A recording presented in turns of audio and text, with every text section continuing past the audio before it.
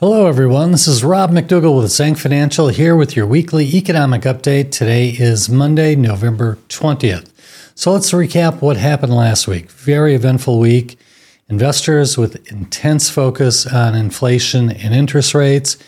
Turned out to be a great week in terms of economic data that was released, as the information was favorable on both inflation and a slowing economic environment, suggesting inflation may continue to come down, allowing the Federal Reserve to not raise interest rates further. So, CPI last week was released. I have to admit, last week we discussed this in a preview. I thought there was a potential for CPI to come in higher than expectations.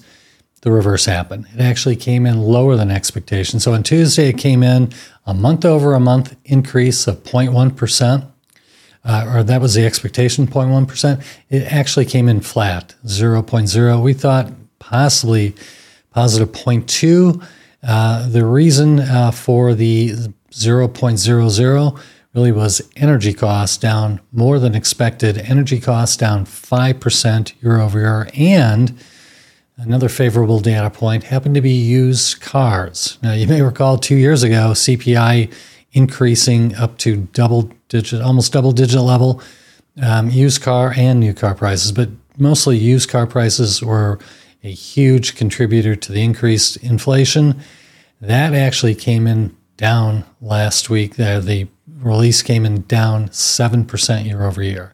Now, those two factors, lower energy costs, used car prices lower, were partially offset by shelter. So that's both rent and rental equivalents for homeowners. That came in another positive nearly 4%. So that has continued to increase, but again, that was more than offset by the energy price decrease and for used cars. So CPI came in 0.0 versus an expectation of 0.1, and then core CPI also came in better than expected. Was expected to be up 0.3% month over month, came in at 0.2. So that was great. Then the next day, we had retail sales and PPI. So retail sales, investors are looking for some slowing in the U.S. economy. Not negative, not recessionary territory, but decreased growth. So in the third quarter, as we reported and discussed, GDP growth in the U.S. was up 4.9%. That's not good, not sustainable at those levels. It's simply going to push inflation higher.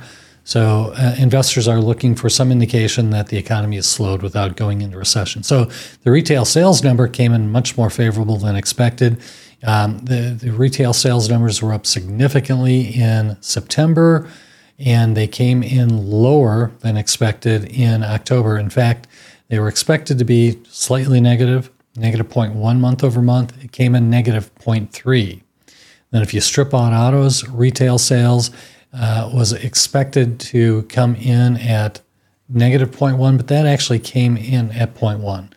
But the takeaway from this is on the retail sales side, slower than expected, bigger decrease than expected. So good for the theory of a soft landing or slowing economy that doesn't end up in recession. Same day, we had PPI, Purchasing Price Index, Producers Price Index, which also came in better than expected. So that was expected, the PPI was expected to come in a positive 0.1% month over month. It came in at a negative 0.5%. And core PPI was supposed to come in at 0.3% month over month, came in flat. So again, from an inflation standpoint, both CPI and PPI very much moving in the right direction to allow the Federal Reserve not to increase rates further and ultimately cut rates at some point. Last two data points happened to be last Friday. Housing starts, building permits. Won't hit you with the numbers, but bottom line is both came in lower than expectations. So again, some level of reduced economic activity is very much welcomed by investors. So the fact that housing starts, building permits were lower than expected, a good thing. So in total, where are we at with the Federal Reserve? The Federal Reserve has another FOMC, Federal Open Market Committee meeting, December 13th. The expectations for an increase vanished, gone. Virtually no chance whatsoever, 0.2% in terms of the futures. So pretty clear the Fed's not going to do anything in December. And it's increasingly being built into the markets that not only are they not going to increase, but we can start to we can expect to see some cuts in interest rates next year. The Fed's fund future market has more than 50% odds of the first cut coming in March of next year. In terms of economic activity, mentioned the fact that it would be welcome to see some level of positive economic activity, but well below the 4.9% GDP in third quarter. So we look at the Atlanta Federal Reserve, see what they have to say. They took down their expectation for the fourth quarter GDP growth, not by much, but it's at 2.0%. 2.0%, that is sort of Goldilocks. We had 2.2, 2.4% in the first and second quarter this year, and then the big spike in the third quarter. So if we hit 2% GDP growth in the fourth quarter, I think investors would respond very favorably to that. Now, inflation expectations, we had mentioned that they had been pretty static really since March. They spiked up a little bit just 3 weeks ago, but now they've been coming back down. So now the expectation is 10-year inflation average, next 10 years, positive 2.28%. So it dropped last week and it's been dropping for the last 3 weeks. So again, inflation expectations definitely coming down. So what does all I mean? Last week, good inflation numbers, lower economic activity numbers. How did the markets respond? Extremely favorable. Both equity, fixed income, international, domestic, all up. So it was a great week almost across the board. Here in the U.S., U.S. equities up last week. And here's the good thing about it is we saw some increased breadth in terms of the increase. On a year-to-date basis, for the most part, it's been the Magnificent Seven. You've probably heard about the 7 mega cap stocks that have led the market this year. We've been hoping to see some of that broaden out to other areas of the market, but particularly small cap and the value. And we started to see that last week. So big up week for the S&P 500, up 2.3%, third week in a row, up big. But within that, we take a look at the equally weighted S&P 500, Invesco's 500 equally weighted ETF. That was up 3.32%. So that was great, showing that not just Magnificent Seven benefited from an up market, but also then on the small cap side. So as an investor, you likely know that we prefer small caps, so we overweight that sector.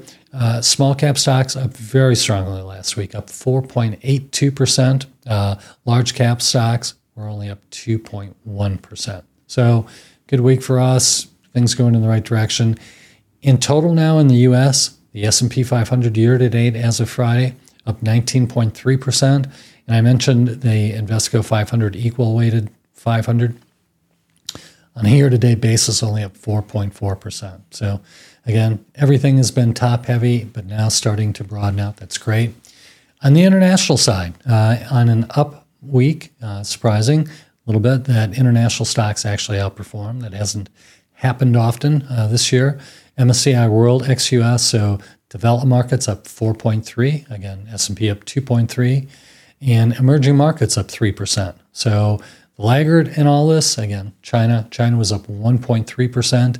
And now on a year-to-date basis, again, where the S&P 500 is up 19.3%, China stocks are down 10.9%.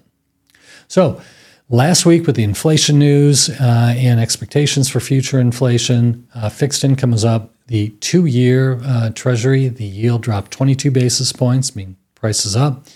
10-year dropped 19 basis points. So the Bloomberg U.S. Aggregate Bond Index up last week 1.4%, let's call it.